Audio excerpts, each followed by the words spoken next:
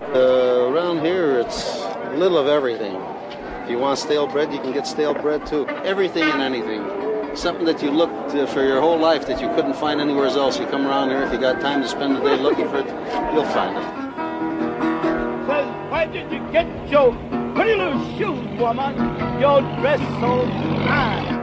I got your shoes off Maxwell. I got your dress off Halston. Lord, Lord, I got your dress off Halston. Not long ago in Chicago, before the internet, before eBay, before Amazon, Etsy, iTunes, and Spotify, there was Maxwell Street, that at its height was a 1-mile square open-air bazaar that would rival anything seen at Covent Garden, Marrakesh, or the Lower East Side of New York, or indeed the ancient temple in Jerusalem. This is Reno Lovison, executive producer at ChicagoBroadcastingNetwork.com, offering you my commentary and recollections of the Maxwell Street market area, along with my review of a film called And This Is Free, The Life and Times of Chicago legendary Maxwell Street. Available online at Tubi TV. That's TUBI.TV. At the crossroads of Maxwell Street and Halsted Street, south of Greektown, on the fringe of the current UIC campus, was an area affectionately known as Jewtown, where every manner of goods were sold and where, amid the smells of roasting and boiled sausages, the music known as Chicago blues sprang to life. This particular film on Tubi is actually a mashup of 3 shorter films, each covering various aspects of the Maxwell Street market, including interviews with a number of individuals whose parents and grandparents were among the early peddlers and merchants who laid claim to their piece of the American dream on this small section of Chicago on the far edge of the South Loop. To make your sale, you treat everybody alike, and that was the iron workers who came down there for suits from the southeast side of Chicago. They came to Jewtown. I just hated the way they talked, and they talked about it as if it wasn't an ethnic slur. They talked about it as more of a description. It was a place. It was a place to go. The guts of this 3-part documentary is based on a cutting-edge 1965 cinema verite film by producer-director Mike Shea called And This Is Free. Shea deftly observed the action taking place in the market, letting the sounds and images he recorded tell their own story with no voiceover. If you ever drive down a country road, you get road tire, bug juice, sap from the budding trees, and white. Now John Henry said to the foreman, a man ain't nothing but a man. For that steamer lay down, he said, I die with the hammer in my hand. Lord, Lord, die with the hammer in my hand. John Henry was a steel driving man.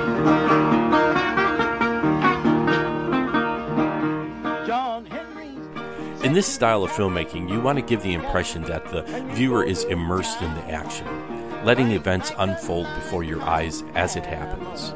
This is, of course, an illusion, as the film was actually filmed over several Sundays and then artfully edited to create a sense of spontaneity. But the end result is exciting and it will make you feel like you're thrown back in time. By the time Shea made his film, many old-timers would say that the traditional Maxwell Street, which had flourished from the time of the Chicago fire, had peaked.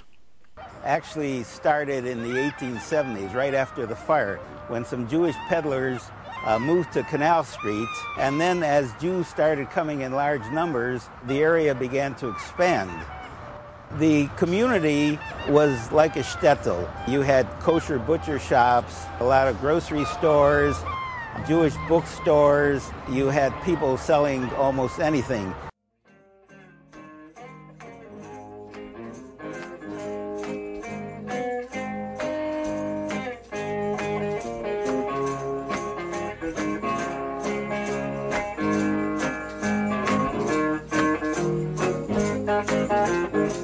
By the mid-1960s, the market was in full transition from being a largely Jewish-controlled enterprise into a mid-century cultural soup, where what was left of the original Jewish merchants mixed with recently arrived African Americans from the South who made their way north as part of the Second Great Migration, as well as nearby Italians, Greeks, Poles, and others who were scouting for bargains, had goods to sell, or religious messages or secular music to share.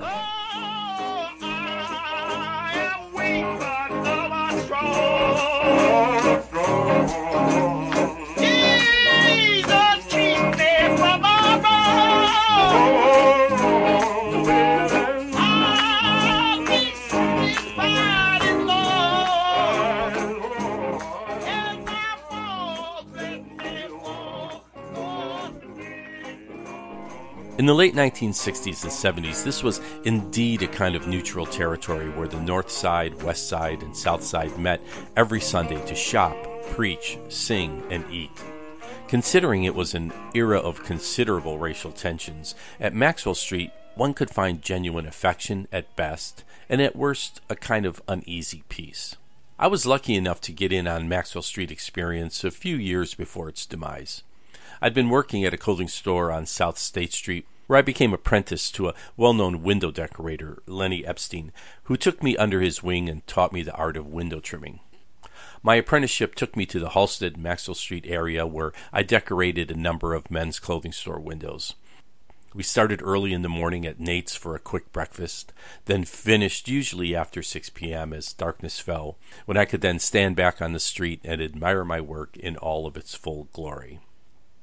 Within a year or two, I took to the road as a multi-line sales rep, showing my wares to various store owners around the Midwest and throughout Chicago, who would place their bulk orders for shirts, pants, and suits, many of which would ultimately find their way to the Halsted Street racks and Sunday Maxwell Street tables.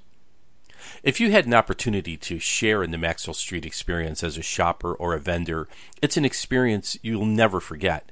It's humanity, and specifically commerce, at its most basic level, that harkens back to ancient traditions of negotiation and trade, experienced throughout history, like ancient Roman or Greek markets, or early settlers and Native Americans spreading out a blanket, then trading goods on the vast plains with nothing but open sky above.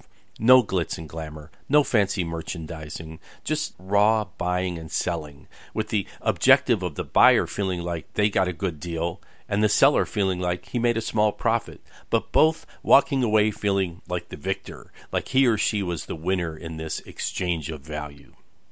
If you have your own recollections of Maxwell Street, or just want a glimpse at a piece of the not-too-distant Chicago past, I highly recommend the documentary film, and this is free, The Life and Times of Chicago's Legendary Maxwell Street.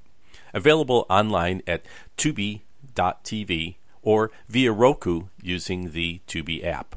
As always, if you found this podcast interesting or useful, please be sure to mash the like or share button or subscribe to be alerted when new content is added. Maybe take a minute to share some of your own Maxwell Street memories with us, wherever you found this podcast link, or send an email to reno@chicagobroadcastingnetwork.com. By the way, if you need video production assistance for your business or organization, check out renoweb.net. Where can you buy them? Only here on Maxwell Street. This is the only place where you can get socks or 8 curves for $1. Hey, who wants them? Them kind of people, man, you really can't understand.